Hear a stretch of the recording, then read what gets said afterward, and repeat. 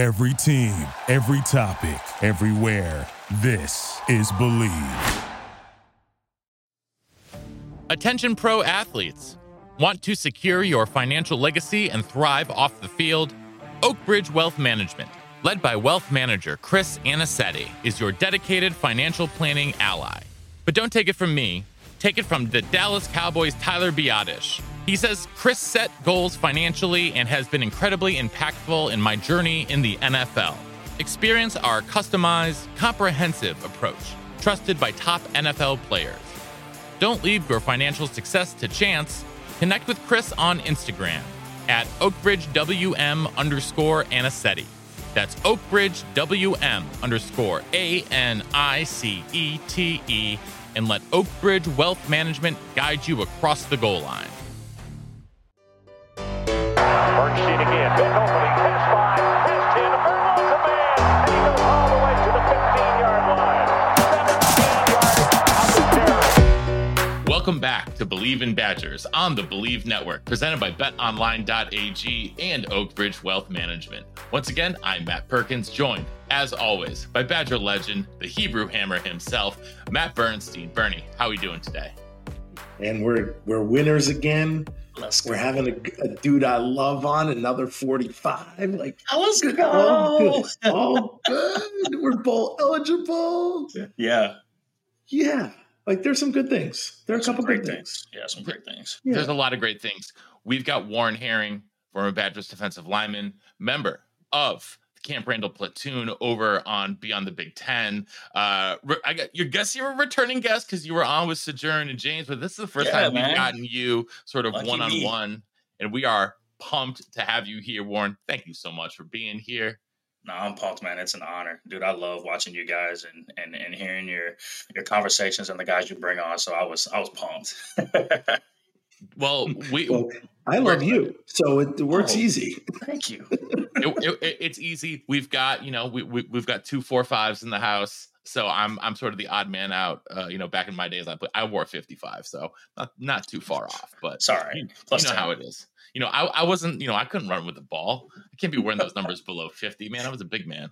So we're going to get into it here with Dub in just a second. Before we do, want to remind the good folks tuning in all around America, the Western Hemisphere, the world, the galaxy, wherever you are, that we are presented by BetOnline.ag, where they continue to be your number one source for all of your online sports wagering needs. You name it, they've got it over there at BetOnline. Head on over to the website, use your mobile device to sign up today. Receive a 50% welcome bonus on your first deposit with our promo code BELIEVE. That's BLEAV. BetOnline, where the game starts. We are going to start way back in the day. We'll get into talking about this year's team a little bit later, but we're here to talk about you, man. We're here to talk about Warren Herring.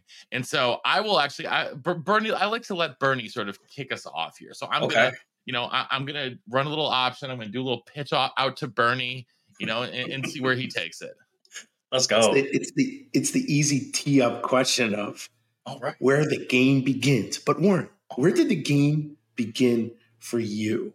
Oh man, that's a great question. I want to say I was 6. I think I started playing at 6, but didn't know much about the game. My dad actually had played for a while. He played up through college, played football at Michigan State, played a few years at Southeast Missouri, SEMO, where he transferred. And I mean, I think it's always been in my blood, my family, my dad. Fun fact for those that don't know, he's the youngest of 27. Won't get into the details. Youngest of 27. Yeah, but I've had a lot of football that runs in my family. A lot of athletics in general. Love baseball, love basketball, but football started when I was 6. Getting into tykes. Couldn't play tykes for too long because I was bigger than a lot of the other kids. So they put a stripe on my helmet, so couldn't run the ball, couldn't touch the ball, things like that. But yeah, that was when my love for the game started. Just having fun as a kid. As I got over, I realized that football was a real thing for me. And my dad, just one of my best coach, my favorite all-time coach, tough love coach, really molded me. And again, uncles and things like that have played the game and are very knowledgeable really molded me into the player that I eventually became to play in high school, college, and the NFL for that little brief period. 27? So you have 27 coaches? Yeah. Well, 13 brothers and 14 sisters. So he's one of the 13 boys, and then there's 14 girls. That we will have to dive into that. That seems like a different podcast in and of itself. Yeah. But Warren, so when did you when did you figure out like, man, football is the way to get to college, or it's an avenue to college? To be honest, I kind of always knew that. My dad would always talk to us about it, not like on a very like pushy type of thing, but he's like, man, football can take you a lot of different places. Like he said it, for him, it took him a lot of places, got him to college. Like he was one of the first in his family to be able to go to college and play at a high level. And it afforded his family a lot of opportunities to be able to come and watch him play and things like that again, which is why he transferred to SEMO to be closer to home. And his family loved watching him, the support system. So I think for me, like I knew it's something that, I wanted to do long term. As a kid, they asked you, what do you want to be when you grow up? I want to play in the NFL. So definitely knew that was a real thing. I think it really got like intense and like I really started putting in work for it. I want to say sophomore year of high school. I think freshman year was just played on varsity and things like that. But, eyes are big. It's your first year of high school and things like that. So, you got a lot of older kids around you and whatnot, getting a feel for the game. And did really well. But my sophomore year was where my dad was like, okay, now things are going to start getting real. As you continue to play, you're stepping into a starting role, sophomore on varsity, things like that. Like the things that you do off the field are going to matter just as much as the things that you do on the field. So we got to make sure that, you're staying in condition, you are eating right, you're lifting. So started getting me on like a much more serious weight program. Started eating a lot better, training my body, it's like we're giving me like flashbacks. So like I remember like my practice field was literally the backyard of my house. So my dad was super old school. So he would like have me put on my pads and my helmet and stuff, and he'd like get a bunch of like pillows and stuff like that. Or like my uncle Terrell, he was actually a high school football coach for a while. He would give us like some of his dummies and whatnot. He would set up cones, and at the time in high school, I was playing like fullback, I played linebacker, I played defensive line, and tight end. And so like we have cones set up and things like that, working on footwork, routes, coming downhill, meeting a running back or pulling offensive linemen. So my backyard was my battleground for a while. And my dad, for those that know my dad, I mean, for those that don't know my dad's very competitive. And so like, he's not going to let me like out tough him and outwork him. And, there's a such thing as dad strength. Like it's another level. And so I learned real quick that my dad still has it. I think I got him now, obviously. But then like, I ain't gonna lie to you. It was some tough days. I walked in the house and I was beat up. Like I ain't gonna lie to you. But yeah, I think sophomore year is when it really got real for me. And my dad really pushed. He was like, if this is something that you want to do, like, it's real. It's gonna get serious, and you have to get serious about it. Otherwise, the military. No offense, but I wasn't trying to go into the military. So what was like the toughest stuff that your dad was putting you through? What were like the toughest workouts, or like either physically or mentally, that he was making you do in that backyard?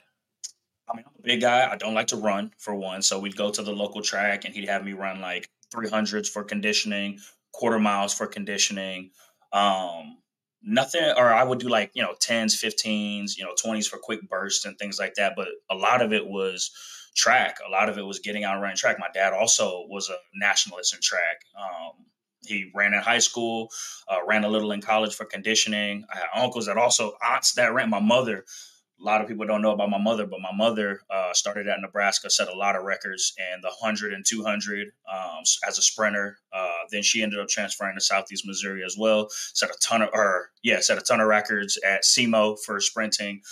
Still holds some records at Jackson High School, I believe. But I have athletics all in my family. So a lot of it was the running. That was the hardest. In terms of the backyard, my dad was a lot bigger at the time. Like he's lost some weight. Shout out to Pops. But I think around then I'm in high school. I'm like 6'1", 6'2", maybe like 200 pounds. And my dad at this time is like 6'1", maybe like 285, like 295. And he's mimicking a pulling guard. And I have to come across the line of scrimmage and work down the line and like spill him while he's got this dummy in his hand. And it was literally like hitting a brick wall every time. And my dad is like, he never like really worked to stay in shape, but he was just always like I can't curse, but you get what I'm saying. He was a brick house. And so it was just that. It was just the soreness. It was the hitting him constantly. Because also that's my dad. Like, I don't want to hurt him. But he's like, nah. He's like, hit me. He's like, because I'm going to hit you. He's like, you pad it up. I'm going to hit you. So it was a lot of that. It was the physicality. So it taught me to be physical. It taught me, you know. You put like a helmet and shoulder pads on? Yeah, I had a helmet and shoulder pads on. All he had was a dummy. And he was blowing it up. Now, you know, I ain't going to let him do it. So I'm hitting him too. But just like, you know, it hurt my pride because I'm like, man, Dad, I got you. You know, I do this.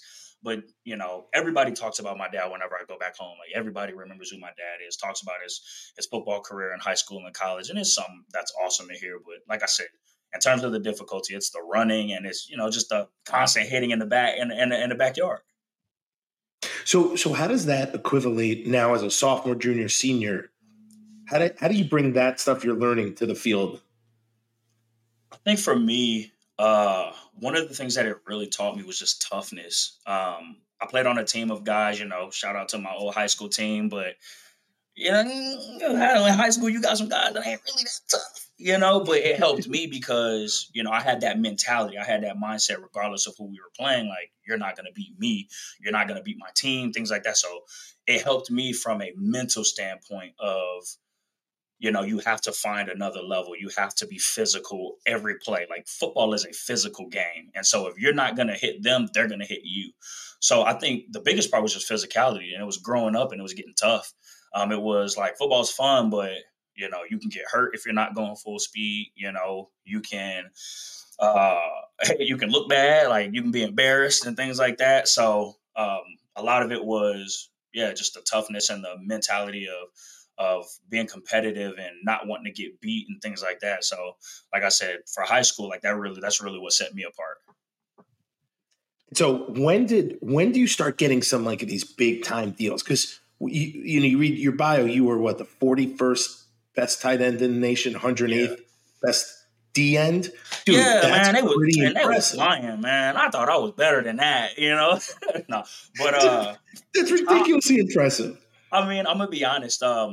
We had, I think for me, we didn't get a big following of recruitment at our high school.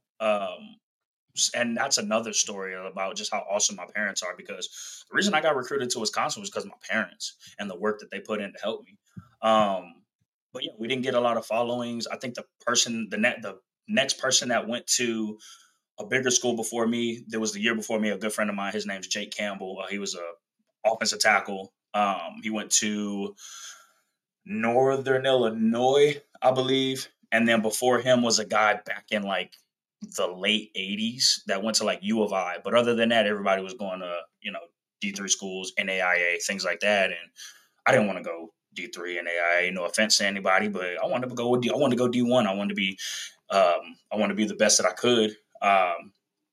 So for me, it started picking up sophomore year. My parents started making cut-ups. I don't know if you guys remember, we didn't have Huddle at that time. Like, it was, you had to video record or take film from your playing days. And we didn't have access to like high school film. Our coaches weren't doing cut-ups and things like that for us. We didn't have Huddle to do it ourselves. So my parents actually would video record my games from the bleachers. Like, they'd be up at the very top, and you know where my dad is because there was this huge, you know how big the cameras used to be back in the day. Mm-hmm. So my dad would come up with this briefcase size camera, and you could see him just like hand cleaning it up on his shoulder, and it has like this big white light bulb, so you knew where he was every time. And then they started coming out with tripods and things like that, so he didn't have to do it as much. But every sporting event, every game, my dad was there with a camera. Looking like the local TV crew. Yeah. Everybody's asking my parents, hey, are you getting my son as well? Nah, just mine. But But yeah, my mom did a lot of the cut up. So like whenever we would come home, and the great thing about it is like it also kind of prepared me for college too. But we would have like our film sessions on Saturday mornings after our games on Friday nights. So we would have film session on Saturday mornings once we come home from like our practice and whatnot. We would sit down, we'd do pluses and minuses, and my dad would tell us, talk to us about physicality, assignment. He asked us the play we had, things like that. And my mom, after the game, she'd make note while we're watching it, and she'd take note of every single play that, we had pluses on, things like that, things that we did well on. And she would go down into our basement where her computer was, and she would literally do cut-ups for us. And so she would burn them onto a DVD. And then my dad ended up printing out a list of D1 colleges from every conference. He printed out D2 and D3 just in case. And he was like, there's 50 D1 colleges here, pick 20. There's 20 D2 colleges here, pick 5. There's 20 D3 colleges here, pick 5. And we're going to send out the first round of your highlight tapes. We got a bunch of CDs, and my mom would go online, get the questionnaires, print them out. We fill them out, stuff them in the envelope with the CDs, and we'd send them out to the colleges. Bro, like this is what it used to be back in the day. Like kids will never know. And I'm pretty sure it was worse, like, or harder prior to, but yeah, like we started getting letters and things like that from like all these colleges, and then we started sending out more. Once we started getting letters from D1 colleges, we put D2, D3 aside, and we just focused on D1. And so we would get a lot of letters and things like that. And, fortunately, I had 4 schools that really enjoyed me and really liked me and offered, which was amazing. And I really shut down my recruitment after I ended up committing to Wisconsin. So what 4 were those? My very first one was an immediate commitment. It was Kansas State. At the time, they were really good. They had Bill Snyder as the head coach, who was a legendary coach. The defensive line coach was Mo Lattimore. He was really cool, really high on me, showed me a lot of love, like from the jump. In the middle of nowhere. Also, at that time, the 2 years prior, we had a guy. His name was Brandon Harrell. He was like one of the best athletes in our area. Who ended up he played at a crosstown rival high school. So I compete with him literally like every year, basketball, football, track, things like that. And he ended up going to Kansas State on a full ride scholarship. So they ended up coming back to the area also because of him. And when we sent out our film and, Kansas State was the first one. I jumped on it literally right away. As soon as he gave me a phone call, I was like, yeah, I'm in the boat. And then, and my dad was like, go ahead and commit. Because he was sitting in the car with me because it was like right before basketball practice. He called us. My dad was like, yep, go ahead and commit, because usually, if you get injured or things like that, teams don't really take, scholarships away. But he was like, we're going to sit in it. We're going to verbal, and we're just going to see what else comes. So I verbal. And then after that, Kansas came up. I ended up going out to take an official to Kansas. And Nick Mangino was the head coach at the time. Did not like him, bro. He was like... He seemed so like mean, bro. And it wasn't like it's just like he seemed uninterested. So that was my second one. And then I ended up going to Stanford. I ended up getting an offer from Stanford. And great thing about Richard Sherman was my host, which was really cool. So I got a chance to meet him. Really cool. Bro, it was really cool. And Stanford was beautiful. And I was ready to commit to Stanford. And my dad was like, hold on, I feel like there's more coming. Like, we love Stanford. But also for me, having my dad as my coach and things like that, like, I didn't want to go too far away. Having my mom and things like that, they wouldn't be able to come see me play as often. And then I also have my brothers coming up behind me who are also collegiate athletes as well. So I want to be in a place where they could come see me as often as they wanted to and not have to fly all the way across the country. So then Wisconsin came around towards the end of my junior year. Beginning of right before my senior year, they brought me in. It was Coach Bielema, Dave Dorn recruited me. I had Coach Partridge, and I think when I got on campus, just like seeing how beautiful the campus was, and just like being able to be around the team, spending time with them, like seeing how just real the coaching staff was. For me, it topped all 4 places, like hands down. So that's kind of how that worked for me. That's wild, man. That's really wild. First of all, not a lot of people turn down Stanford. Not a lot of people turn down Stanford, and so hard. I can imagine hard. But understanding why you want to stay sort of closer to home. Obviously, like family is like a it's very clear family is very, very important to you. Yeah. So when one of the things you talked about, especially as you're starting to take football more and more seriously as you're a sophomore, junior, stuff like that, is getting your, self-focused when you're not on the football fields. What were you spending your time on when you weren't playing football and weren't necessarily in class? Like what is high school Warren doing in his non-sports time? I don't want to say free time. Maybe it wasn't super free, but I'm gonna be honest with you. None of it was free. Because I was always doing something, whether it be athletics and whatnot.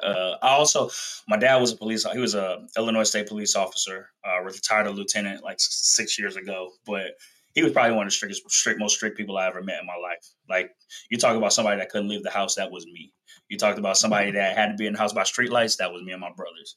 You talk about somebody that couldn't ride your bike past the street that you were on, like that's what you had, that was me in high school. Right. And that's just what I knew. And like, my dad wasn't like mean or he wasn't a jerk or anything like that. He was just strict. He had rules. He wanted to keep us out of trouble. There was some things that had happened in the area multiple times. My dad had seen a lot of things with guys in high school getting in trouble, and he just didn't want that to be us. And, I didn't understand it at the time, but I understood it a lot more when I got older. But yeah, to be honest with you, it was books. It was ball. It was, spending a lot of time with my family. Obviously had friends, did get out with my friends and things like that on occasion and whatnot. But a lot of it was just spent chilling at home. It was after school, getting some extra work in. It was, I'm trying to think. What else? Man.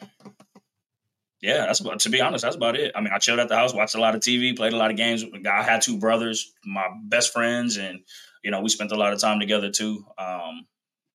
Yeah, that was about it. Played basketball in my backyard. I really didn't have to go anywhere. I mean, I had a lot of stuff in my backyard. I had basketball. We could play football in the backyard. I had a long street, so we could toss the football if we wanted to. I could ride the bike. I could run, stay in shape, things like that. And it wasn't like, I know it sounds like everything was just like so sports focused. It wasn't. A lot of it was just to keep us out of trouble. Like, we just had a lot of stuff going on in the area that, wasn't, not saying that our area was a bad area. It wasn't. But my dad's just saying a lot. Just wanted to keep us, in the best position possible. Listen, sports do that, man. They keep a lot of people out of trouble, no matter where you grow up. Kept me out of trouble.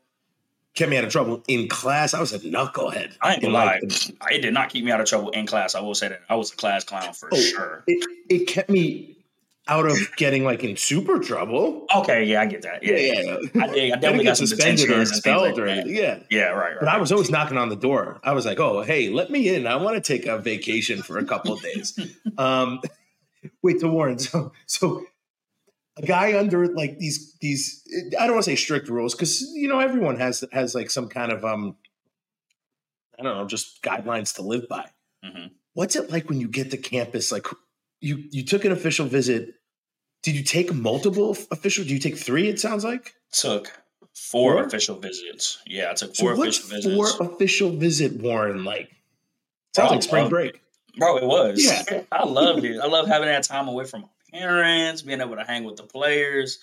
And then at that time, like, obviously there wasn't a lot of strict rules, like, on the things that you could do. So, like, we hung out, I don't want to get too in depth, but no, it was great. I mean, I loved it. My parents loved it. But yeah, I think being able to take official visits and knowing that I was going to have some time to just like get to know the players, get to know the campus, meet people, stuff like that. I mean, it was love for, like, I loved it, and then also, like, I graduated early in order to get to college. I'm trying to get out the house. Like, I got freedom now. I'm trying to get out the house. So I took that opportunity to leave early. Who's your host and your official? To Wisconsin? Yeah. Devin Smith. All right. Yeah, it was Devin Smith. That was cool. Yeah, we rode around in his BMW and went to a couple parties. It was cool. He did good. But I hung out with a lot of the DBs, Antonio Finellis. Kevin Claxton at the time was a safety, transitioning to linebacker. I hung out with him a lot. I'm trying to think. Got a chance to hang out with JJ while I was there, which was phenomenal. David Gilbert. I remember walking in my first day of my official visit, and they introduced me to David. And great guy. Still talk to him to this day. But just like, I'm like, I come in at 6'3", 205, 210 pounds, and David's about 225, 230. He's like 6'5", and he's just like cut. And I'm like, man, is this what college going to do to me? Am I supposed to come in looking like this? But no, I had some great guys that I got a chance to hang with. Monty Ball. I heard a lot about Monty Ball growing up. Him being a year older than me, he actually played across the river. But being in the St. Louis area, you get a lot of, news and things like that about guys that are in the area. So I heard a lot about Monty when he was setting records over at Timberland. And so I knew him already going into college. And then also Dan Moore, who was a D lineman. He also wore 45. He went to O'Fallon High School, which is another one of our school rivals, which is like 10 minutes away from us. So I knew about Dan Moore too. He was 2 years older than me. He was 4 years older than me because his last year was right before I got in. So didn't get a chance to play with him, but knew of him too. Our families were really close. So knew about him as well. Warren, what makes you make that decision to come in January? Like, is there more behind I just wanted to get out of the house? I feel like that's a hard decision to make. It was, but I think at that time there was nothing for me personally. There was nothing else left for me to do in St. Louis. For me, I've always wanted to get out and kind of see what else was there. Loved being home and whatnot. But I wanted to do something new. Like I wanted to get out. I wanted to start, getting into spring ball because I had the opportunity to do that. So like to really get in and see where I was at come spring, which was a lot of fun. Had a lot of gains in the spring. But yeah, it was just an opportunity to get started playing football on a different level and, enjoying campus life. I'm gonna be honest. Yeah, part of it was getting out of the house. That was a big reason. I get to get out of the house early. Like I finished all my requirements in high school. Like I don't need to stay around and just take electives and things like that. I mean, I did, come back for prom, but other than that, I was out. I didn't have to walk for graduation or anything like that. But yeah, it was wanting to get out of the house. It was wanting to see something new. It was wanting to get back on campus, this campus that I had loved seeing so much. But the funny thing was, I realized I knew Wisconsin was cold, but I didn't realize how cold. Because when I went to go see them, it was the first game. It was like the first game of the season. They played Northern Illinois in 2009, and it was, it wasn't too cold. It was like August, September, or beginning of September. So it wasn't too cold and things like that. But then when I stepped on campus in January, it was like 15 inches of snow or something like that. And like almost negative temperature or something. And like, I'm getting my stuff out and I'm getting ready to move everything into the Regent to get ready for spring, get ready for classes. And I'm like, man, what? Oh, this is not what I was expecting. So, but I mean, yeah, it was, like I said, it was getting out of the house and wanting to get on campus and just get life started, get the next stage of my life started. Were you the only one? You the only one who came in? So who do you live with? Like, what's the ramp up? What's the on-ramping of like a new person in January? Yeah, so the year before me, actually, there were I want to say maybe 3 early enrollees. I want to say Travis Frederick came in early, David Gilbert came in early, and I want to say Chris Borland came in early, if I'm not mistaken. I want to say there were 3 or 4. But the following year, it's funny because PJ Pignon played corner and safety for us. He was actually supposed to come in early with me, but some things happened and he didn't make it in. So I came in alone. I had a 2-bedroom apartment in the Regent to myself. Man, my first meal, I made a pizza. It was great. But nah, it was cool. I had the guys and still like the guy, I mean, campus isn't too big. So I had guys coming in and out, checking in on me, making sure I was good. Spent most of my time at the stadium anyway, studying, study table, working out, being around the guys practicing and things like that. So, I mean, a lot of the time I wasn't really on my own, but the guys on the team. And again, that's one of the things I love about Wisconsin. And when we went back to Ohio State, we told the recruits about this too. It's just like when you're a part of the team, like you are family and everybody makes sure you're good. You got what you need. They're checking in on you. They knew I was a freshman by myself, wide eyes on campus. And, they took care of me. So it made it easy. Yeah, I didn't need a lot, didn't call home a lot saying, hey, mom, dad, I need this, need that. Now still, mom hooked me up, she took care of her oldest, shout out to moms. But I had teammates there, gave me a ride to get groceries, things like that. If I needed it, made sure I got out, hung out with the guys. But yeah, that was, and then, I mean, it was only 5-6 months. And then other guys came in the summer. The other freshmen came in the summer. So for that 6 months, I mean, it was cool. It wasn't, like I said, it wasn't a lot of me by myself. I didn't feel like I was alone or anything like that. And it helped me grow up real quick. What's the hardest part about that? Oh yeah. Well, I was saying, what's the hardest part about that? Yeah, what's the hardest part about that transition? Not having to cook for myself, to be honest with you. Not having mama's meals no more. Man, I ain't gonna lie to you. The first week, like I said, my first meal was a pizza. Went right across the street to the open pantry and got a frozen pizza. But yeah, it's like, it's having to learn, like, now you have to be an adult. You got to cook for yourself. You got to wash your own clothes. I mean, I wash my own clothes, don't get me wrong, but you got to do it. You ain't got somebody telling you like when to do it. You ain't got somebody telling you like when to do your homework and things like that. So it's a transition of stepping into independence, being independent, learning how to fend for yourself.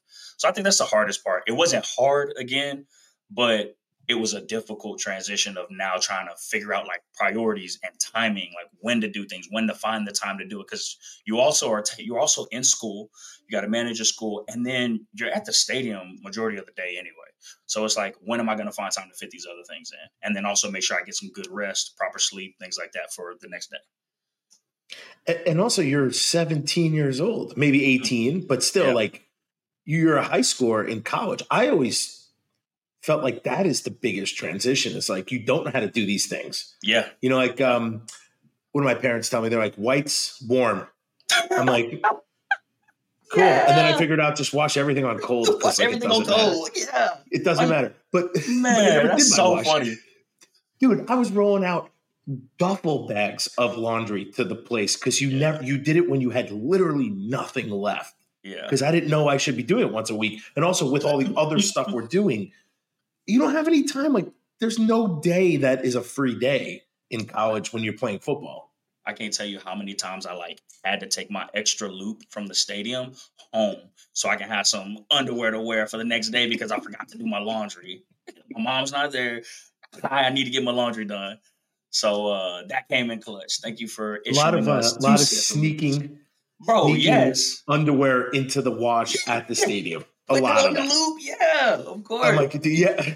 And they would get so mad. They would get so. Sometimes they wouldn't catch it, but whenever they did catch it, it's like, it's not for your personal. And it's just like, I'm sorry.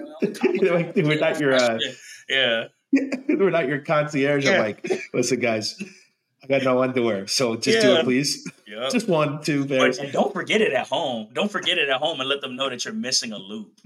Warren, you're missing your second loop. Where's the second loop? We need to get that back. Oh man. Yeah. It's got my jeans from Saturday night on him. Attention athletes. Do you want a frictionless and tailored financial planning experience to secure your future? Well, look no further. Introducing Oak Bridge Wealth Management, the premier financial planning firm for professional athletes. Led by wealth manager Chris Anicetti, our team provides a unique and comprehensive approach, ensuring your financial success both on and off the field. We understand the unique challenges you face as a professional athlete, from managing cash flow habits to planning major business purchases and navigating complex contracts. That's why we've developed a proven process, working closely with our strategic partners to provide seamless solutions for your unique financial journey. Our services evolve with your career, offering short, mid, and long-term goal setting, portfolio optimization, real estate investments, and more. As you transition to life beyond the field, we support you with career development and philanthropic ventures. But don't just take our word for it. Top NFL players like Chase Boulier, Tyler Biadasz, Alec Ingold, and more trust Oak Bridge Wealth Management to guide them towards financial success. Troy Dye of the Minnesota Vikings says, I really love the work that Chris and the rest of the Oak Bridge group do. I especially like the honesty and transparency when it comes to setting up financial goals and plans that best fit my needs and situation. It's time to elevate your financial game plan. Connect with Chris on Instagram at OakBridgeWM_Anicetti. That's OakBridgeWM_ANICETE. And join the winning team. Warren, so not only is like all these life things happening, I'm actually always intrigued by people who show up early, only because it's such I feel like the Band-Aid's ripped Yeah. Like, you go into high school up until December 15th, you're 20 something. And then all of a sudden, like 2 weeks later, you're like basically showing up on campus and and then they don't treat you like high schooler. They're like, you're a college kid now. You're a college kid, yeah. So all these things are going on. So how do you transition to the weight room? Because that's a whole new ball game. Yes, you worked out with your dad and you like had that discipline, but dude, when I showed up, I was like, man, I worked my butt off in high school, and it was not even 20% of what I did in college. My first workout, and then talk about that transition, but then also talk about like, dude, spring ball is no joke either. No, it's not, especially not at Wisconsin. Especially, yeah. So talk about those transitions. So especially from a workout standpoint, like you were just talking about, like there's nothing that can prepare you for spring ball. I don't care how often you train. Like they try to break you down. Like that's your time to get. Like that's where they separate the boys from the men, basically. In a sense, it's just my first workout when I came in. So my first workout coming in, we had Coach Herb. Coach Herb was our head strength and conditioning coach, and like he had that look at. He's just like, yeah, boy. He's like, you coming in right. He's like, I'm going to get you right. I'm going to add some muscle here. And he like tap you on the shoulder. He's like, I add some muscle here. He's like, yeah, I'm about to put about 60 pounds on you in about 2 years. He's like, I'm going to get you right. You're going to be a monster. And so like, I'm like, all right, coach, let's go. Like, what this look like? First day of conditioning, like puking all over the place and laying out by the trash can. And everybody's like, welcome to college. Welcome to college. But it's the transition from a workout standpoint is like it's different. There's nothing that can prepare you for it because a lot of things the people a lot of it that the people don't know is like it's a mental thing. It's not about how strong you are. A lot of it is a mental game. Like when you get to college, like everybody's tough, everybody's stronger and things like that. Not saying stronger than you, but everybody's strong and whatnot. Like you can get through the physical aspect. Like your body can do amazing things, but it's the mental. Like when you start getting like sick, getting ready to puke, getting ready to tap out, that's mental. That's not your body. That's mental. And so like, I really had to figure out how to put myself in a different space when we started working out, going through practices. Spring ball was hard. I mean, and that's another thing about Wisconsin, which is why our NFL talent lasts so long and why they play so well is because we train for the next level. Like we train harder than a lot of people in the country. No offense to everybody else in the country, but I guarantee you Wisconsin's very different from wherever you go. Well, wherever you go to play. But yeah, it's real. And I think that's why a lot of NFL teams like us and love the players that we have. We have grit, so they're gonna push you to the edge of whatever you got. We're tough, we're strong, like we get it in the weight room, like we're maxing out during season, like we go hard. We're very well conditioned. We run in the off season. We don't run as much during season, but we maintain really well. A lot of guys can handle a lot of weight a lot of guys can handle a heavier load, right? We got running backs that carry the ball 30 times a game. We haven't seen it, as much recently, but, because it's different. But during that time, like when I was in school and before, you got guys literally every game getting 30 carries a game. Like I don't know a lot of other places that are doing that. Maybe Bama, maybe Georgia at that time, things like that. But a lot of guys can't do that and be able to carry that weight and then continue to hit people and get hit every play. So we prepare for that. So it's just like there's nothing you can do in high school to get ready for that. And then the transition into balancing everything, like you have to learn how to prioritize. Like you got workouts in the morning or you got an early conditioning session, especially in the spring, because everything's loaded in the spring. You got workouts in the morning. Then you got to go to class, and then you have to check. Then you have to come back for either a workout or a spring ball practice, or depending on whatever you're doing. So everything's loaded, and you have to be able to you got to prioritize. You got to learn how to get from point A to point B quickly. You got to get in. You got to get dressed. And and again, like we talked about, there's nobody pushing you to go do this. Like they're treating you like an adult. So it's just like going to work. Like you can't be late. Right now in work, your punishment is being fired. In college, not only can you get fired from your job, like if you're a starter, if you're a second string, not only can you be benched, but you can also get punishment. They running you, you doing stairs, you watching other people do punishment for you. Like there are consequences. And so you have to learn really quickly. And I learned really quickly. I remember one time, what was I doing? I remember one time I was in the dorm. So this was like during the season. I was in the Devo group. Freshman year, I redshirted. I was in the Devo group, and I overslept my alarm. And James White, shout out to my roommate, my best friend, my guy. He had this alarm clock because I use my phone, right? He had this alarm clock. He had this old school alarm clock, the ones that had a little bell that ding. So he was playing as a freshman, traveling, things like that. So he didn't have to get up and go work out with the Devo group. They worked out later in the day. But my alarm was going off. I wasn't waking up. I heard his go off, and his was going off right at 30 minutes before our workout started, because he's getting up and getting ready to go into the stadium for treatment and things like that. So I literally all in one motion, hop out of bed, put my clothes on, and I run outside. And it's snowing. Bro, it's coming down. And I'm like, I don't have a moped at this time because this is my freshman year. I have a bike. I have a mountain bike. So the tires are flat. It's been sitting outside. So I run across the street. I start running. I'm like, I'm definitely not going to make it because I hate running. It's hard. And I see I see a random person parked, literally right by Smith Hall. And I literally run over to their car in my freshman tuxedo. So all my football sweats, got my backpack on, and I knock on their window.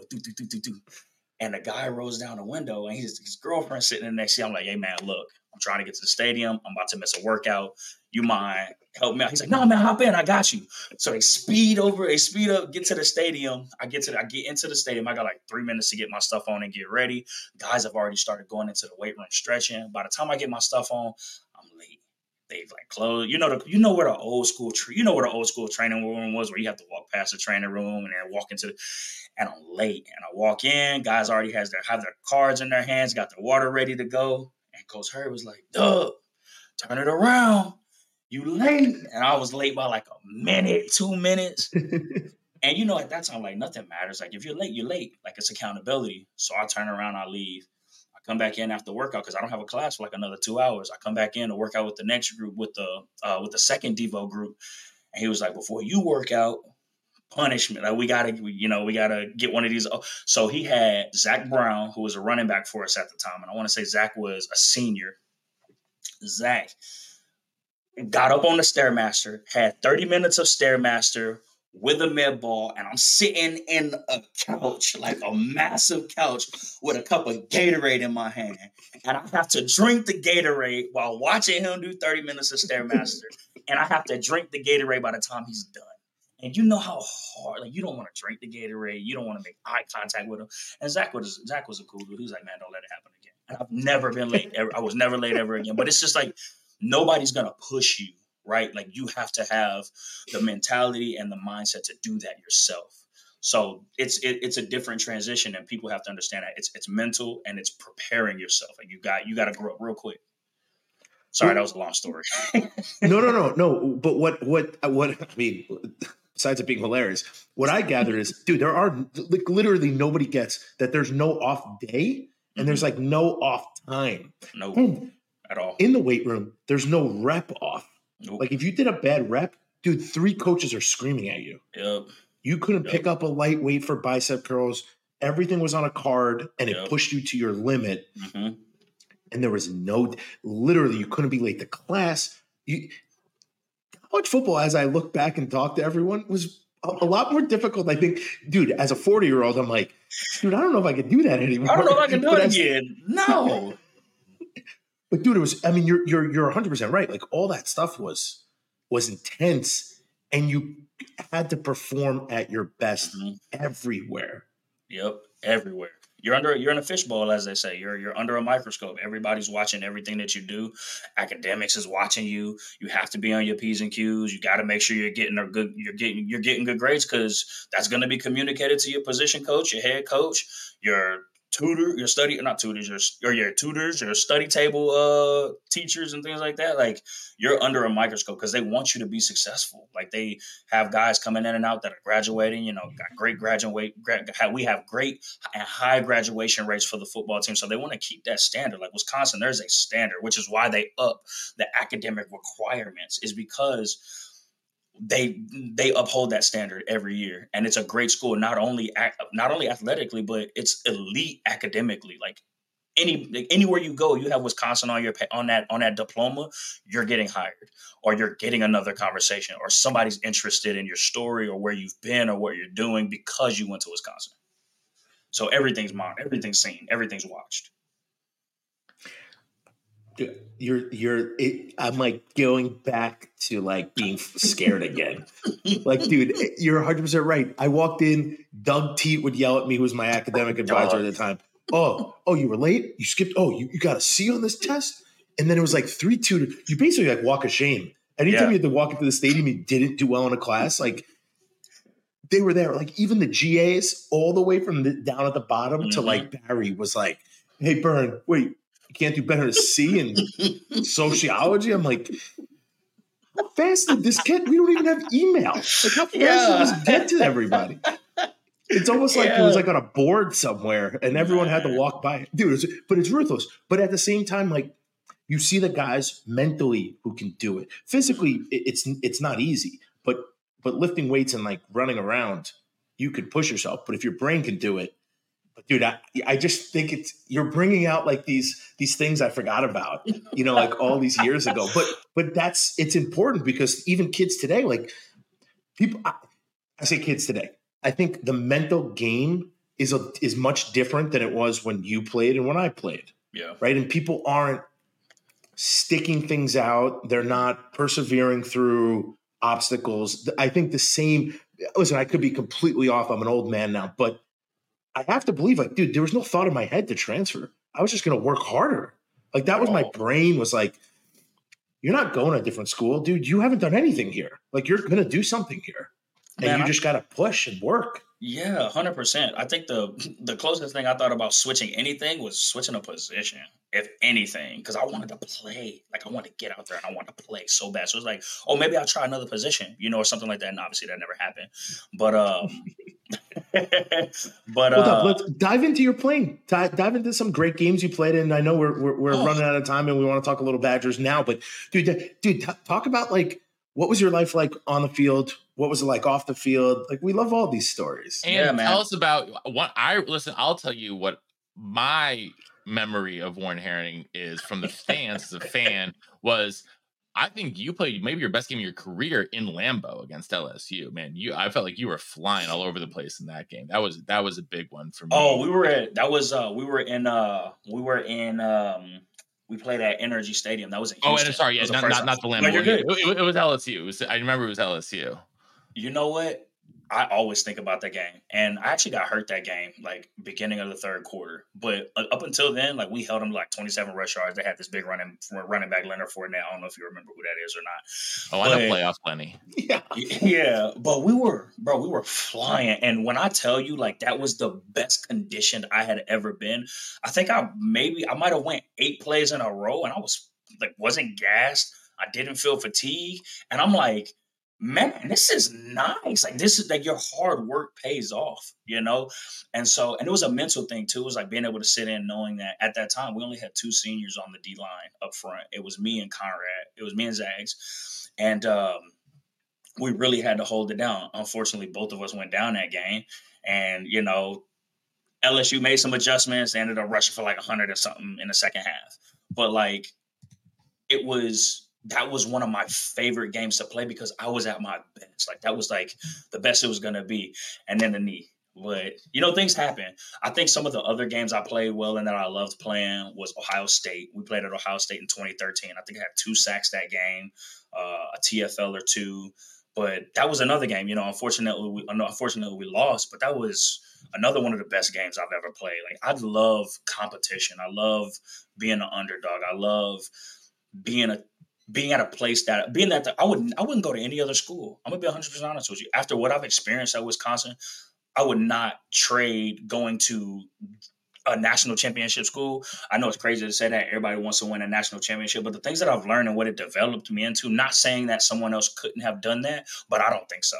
Like, I learned a lot about myself at Wisconsin, from the work ethic, from the learning how to prioritize, from wanting to play, the competitiveness that we have in the locker room, the family, the friend, the friendship, the camaraderie that you have in the locker room. Like, that's where I grew as a man, was around all the other men that were in the locker room, not, it was just being around the guys. I mean, it was like, that's where I learned about brotherhood. Like, obviously, like I said, I got two younger brothers that are my best friends. But just, that's where I really learned about brotherhood, was being in that locker room, like playing for the guy next to you, it being an 11-man game. And if you mess up, you can blow up the whole bunch. So, like, learning accountability, learning how to sit in and fight adversity. Like, you alluded to it earlier about kids like wanting to transfer out and things like that. It wasn't even a thought when I was in school. Obviously, the transfer portal wasn't that open, but it wouldn't have even been a thought, just because, like, you learn and you grow, like, your character grows when you're sitting through something like that, and you fight through it and you come out on the other end, and now you're playing, you're starting,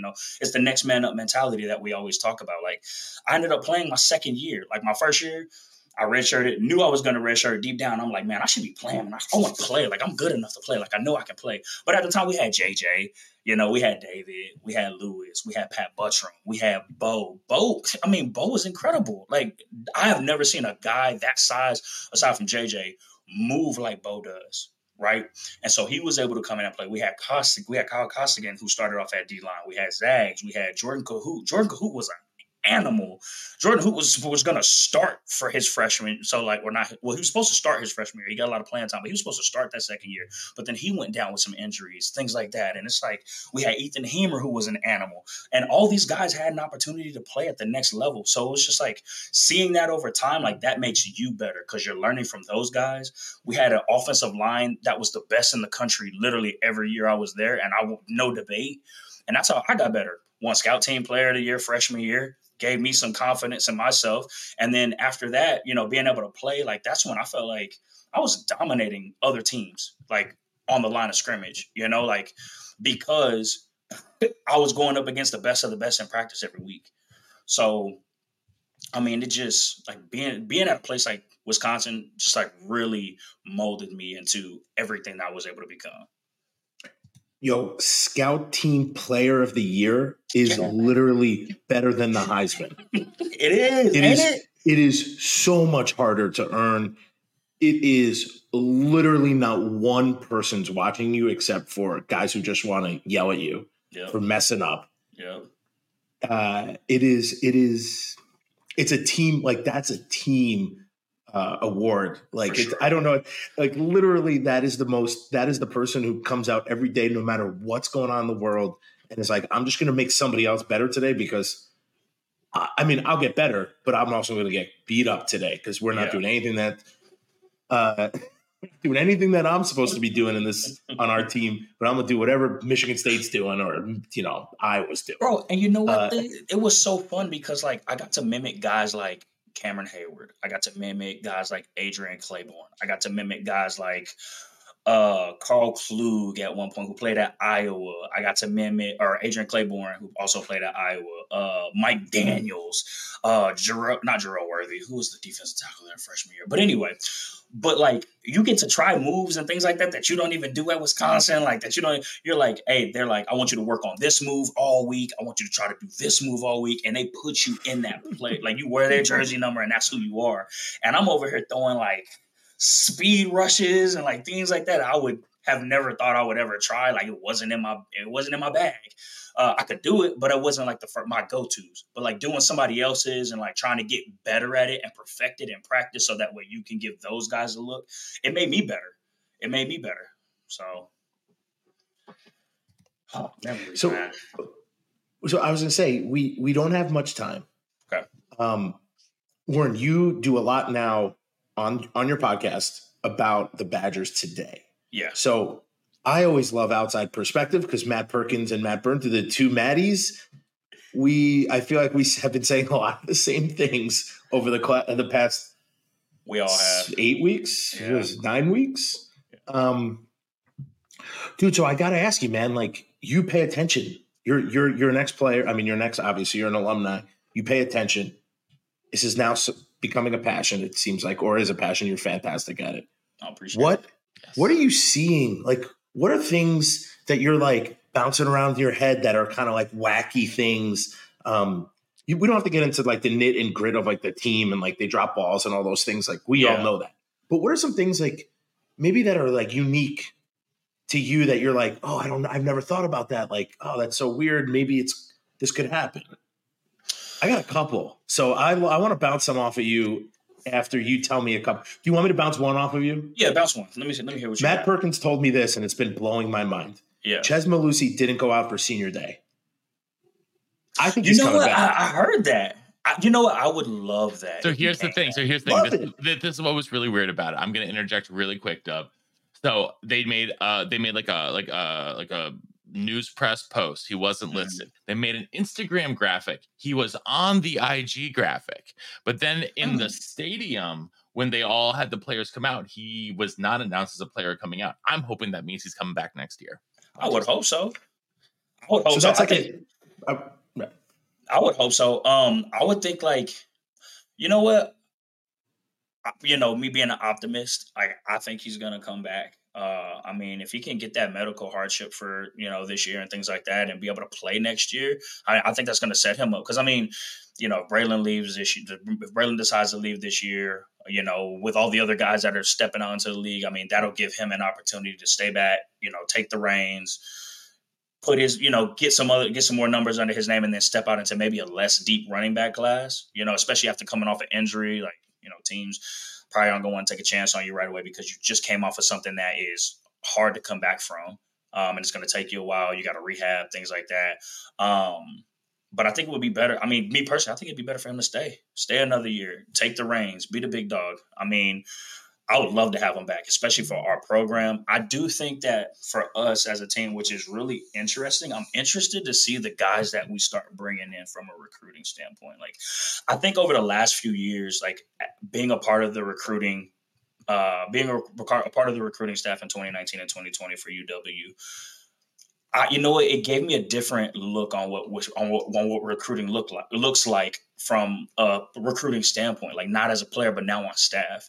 And I'm really interested to see the type of guys that we start to bring in, because I think something that's been really different for me is like, I don't put, and I've talked about this, like I don't put a lot of it on the coaches. I don't, like this is a coach's first year and things like that. And, obviously they don't have their recruiting class and whatnot. It's a different scheme that we're used to seeing. And, I like to give them some grace. I think something that we've been going through, and again, the guys have, played really well on some weeks. They haven't played well on some weeks. I love my team, but I'm going to be one of the worst critics just because like I've been there, and I know what the guys are going through, or in terms of like, having to overcome adversity. But I think it's I think it's effort. So I'm interested to see like what guys are going to step up, this upcoming week, next season, like as we start to bring in new players and things like that, guys are getting ready to leave. Who's going to step up and become the guy? Because I don't know if we had, aside from Braylon, Will Pauling did really well this year, but I want to see who the guy is, because every year we've had guys, when I was in school, when Bernie was playing, we have guys. Bernie was the guy, when he was playing, like big 45, he's big 45, right? He was the guy. But like, I want to see who steps up to take that leadership role, for the team. Like what young guys are going to emerge, because we have a lot of gaps to fill.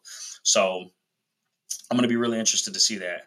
I'm trying to see what else is really interesting. That's so really Warren, while you're thinking, let me hit you with another one. Okay. Braylon Allen. He's got every option available to him. What I don't think I've heard nothing, but I think he doesn't come back. My question I'm going back is like, does he do NFL or does he go crush it somewhere else for 1 year? Ooh. And then just be the man? Go to an offense. Maybe he feels more comfortable. These are things I'm throwing around. Like, I would hate that for us. I don't want that for him. But here's the thing. I get that. But here's the thing. And we talked about this a little bit with James being a running back and whatnot. But I don't know if it would be that much more beneficial for him to go somewhere else, because you're looking at all the other teams in the conference. They're running gun. They're running out of gun. Braylon is a downhill back, like somebody's going to have to change the scheme and give him the ball running downhill. He's a downhill guy.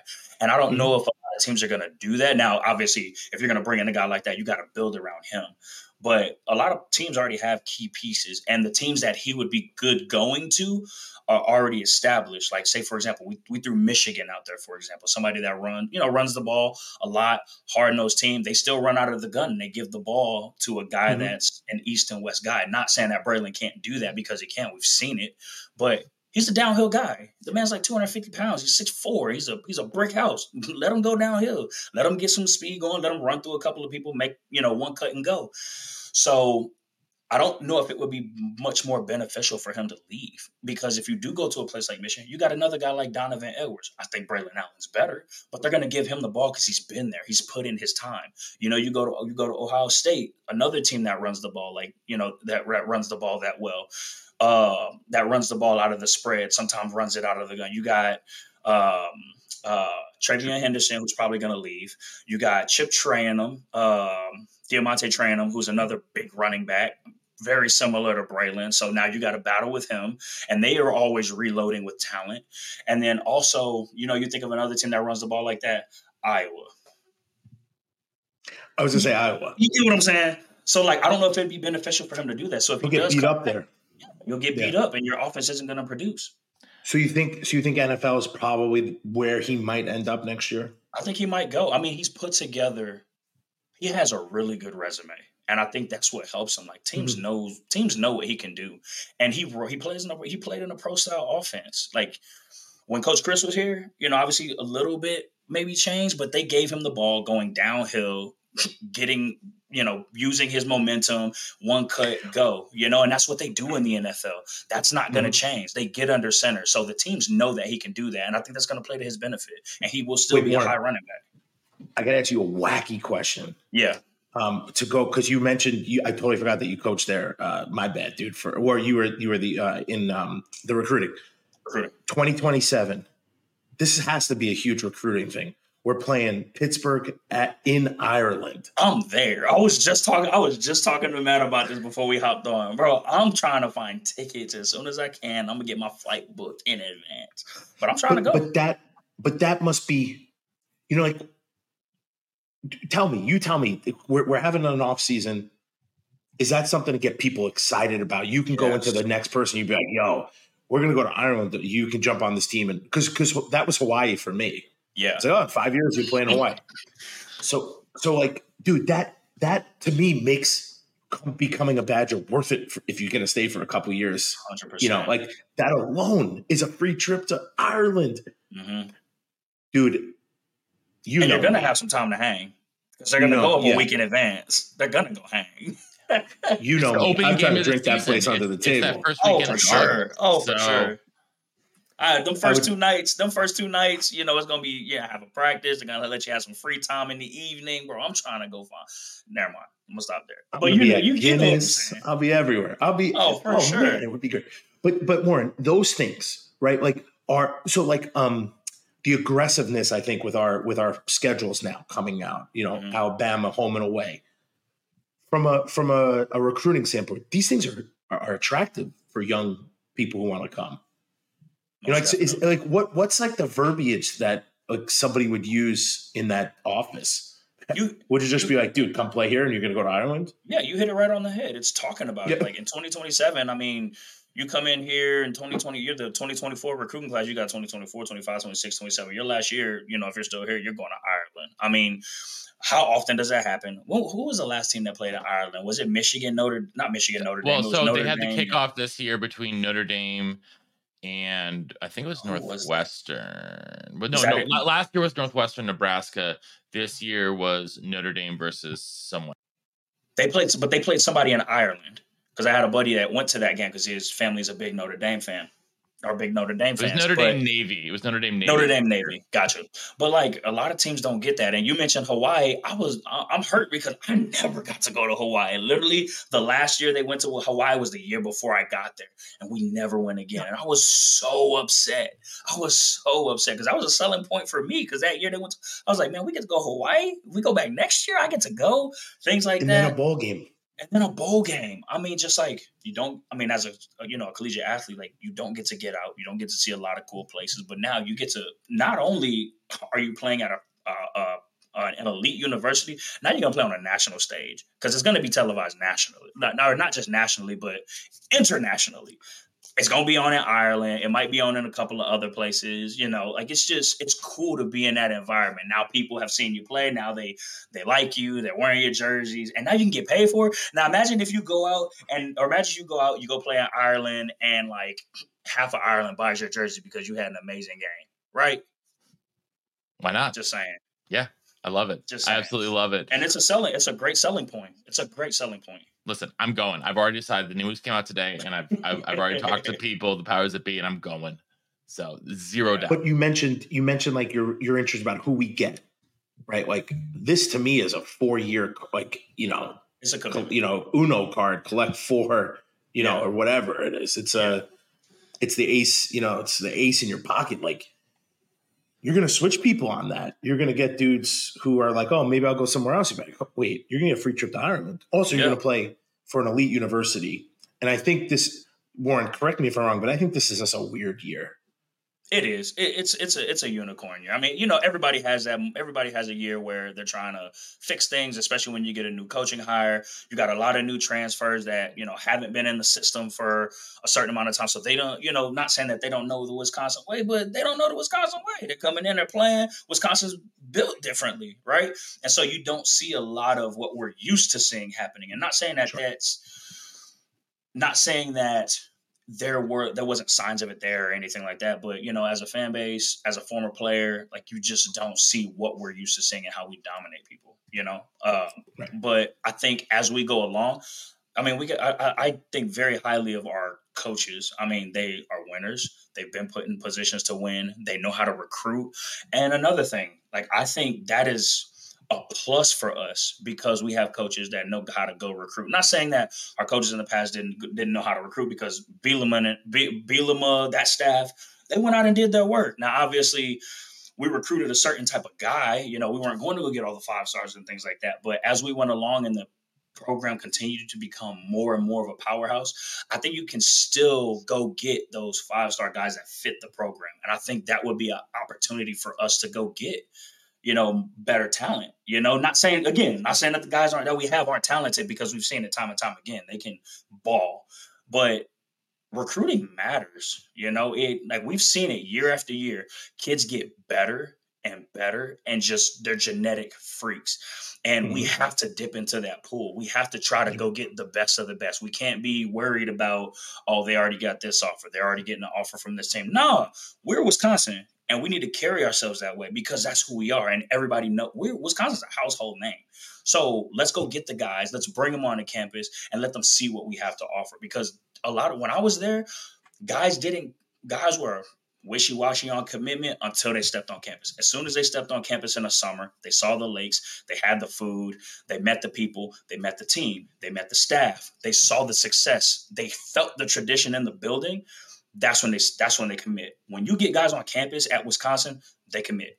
I'm telling you, like it's a sure. I saw it with my own eyes. Like guys would leave, man, I love this. Yeah, commitment, and it was huge. And at that time, and I want to give a shout out to Saeed Khalif. I don't know if you guys remember him, but he was when Saeed came into the program. When Coach Chris hired on Saeed Khalif, I think he came from Georgia Tech. Or he coached at Georgia Tech. I think he was in recruiting there or something. I can't remember his whole timeline, but if you guys can recall, before Saeed came in and before Coach Chris stepped in, we were in like 40s in recruiting rankings, like on Rivals, on 24/7, on Scout, whatever it is, Rivals and 24/7. Warren, I hate to tell you this, your class was ranked 87th in the country. Bro, hey. But all I'm gonna say is, like, but I will say, you guys had one of the best defensive line classes of all time. You had Bo, you had Conrad. We have some dogs now. But that's what I'm saying. Like, as we've gone along, like as the generations have progressed, now it matters. It maybe didn't matter as much then because guys were gritty. We worked hard. We had athletes, even though the rankings weren't there. But that has kind of like streamlined itself. Now they're really starting to pinpoint guys that regardless of where you're from. Because at that time, guys maybe didn't have the best exposure in their areas. Now they do, because you've had guys come from that area. So now, those scouting services are like streamlining it, and getting into those areas. So at this point, now it's time, or like now, when we had Saeed here, then we stepped into like top 25. At one point, we hit top 20. Then at one point, we hit top 15, I think, with like the 2020 draft, with the 2020 recruiting class. And then unfortunately, he took another job somewhere else. But then once he left, we went back into the 30s and 40s, so like that is, and when we were at that point, look how successful we were, right? Like we did I don't want to get out. I'll talk to y'all offline. We'll get into the details another time. But just like, look how successful we were. I mean, we've always been successful. Don't get me wrong.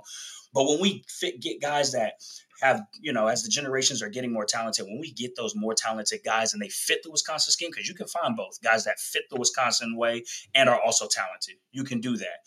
Look how much better we get. That time where Coach Chris was here, like, look at all the bowl games we're going to. Look at how we beat people. Look at how competitive we were, So just something to think we're still going 22 years. It's pretty impressive. Yeah. Warren, my last question.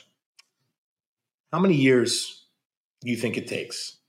You think it's next year? You think it's the year after? Do you think we're more competitive next year and then the year after, like we're really competitive? So you think about 2-3 years? If our guys are what I believe them to be, meaning like competitive, because I know our guys are competitive, we get better next year for sure. Like guys will start buying. I agree with that. Yeah, guys start buying into the system. We start weeding guys out who are just there to put on a jersey, things like that. Because those guys weed out themselves. Again, I'm not saying like we have a lot of them or anything like that, but every program has those type of guys. And so I think if the guys are as competitive as they say they are, like this year hurt. Like even though we made a bowl game, this year hurts. Like nobody wants to win just 6 games. Now we got a chance to win a 7th, but nobody wants to do that, and it hurts, especially with the tradition that we've built here at Wisconsin. So I definitely think that next year will be better. I'm not going to shoot out and say, oh, we're like competing for a playoff, by any means. And you know what? I'm not saying that it ain't possible either, but I'm not going to say that that's guaranteed what we're going to do. But we're definitely going to see something better. Coaches know what they have. They know what's coming in. And I would say give it like 2 or 3 years and we're going to be back to where we are for sure. We're back to where we were. You're the best, man. 45 in the house. Hey, 45 for 45, man. We got this thing, We got this thing. Damn. Love it. Oh, man, I love you guys, man. Y'all are awesome. I love you. I love you too, awesome. Matt Perkins. I appreciate all of you guys. I appreciate both you guys.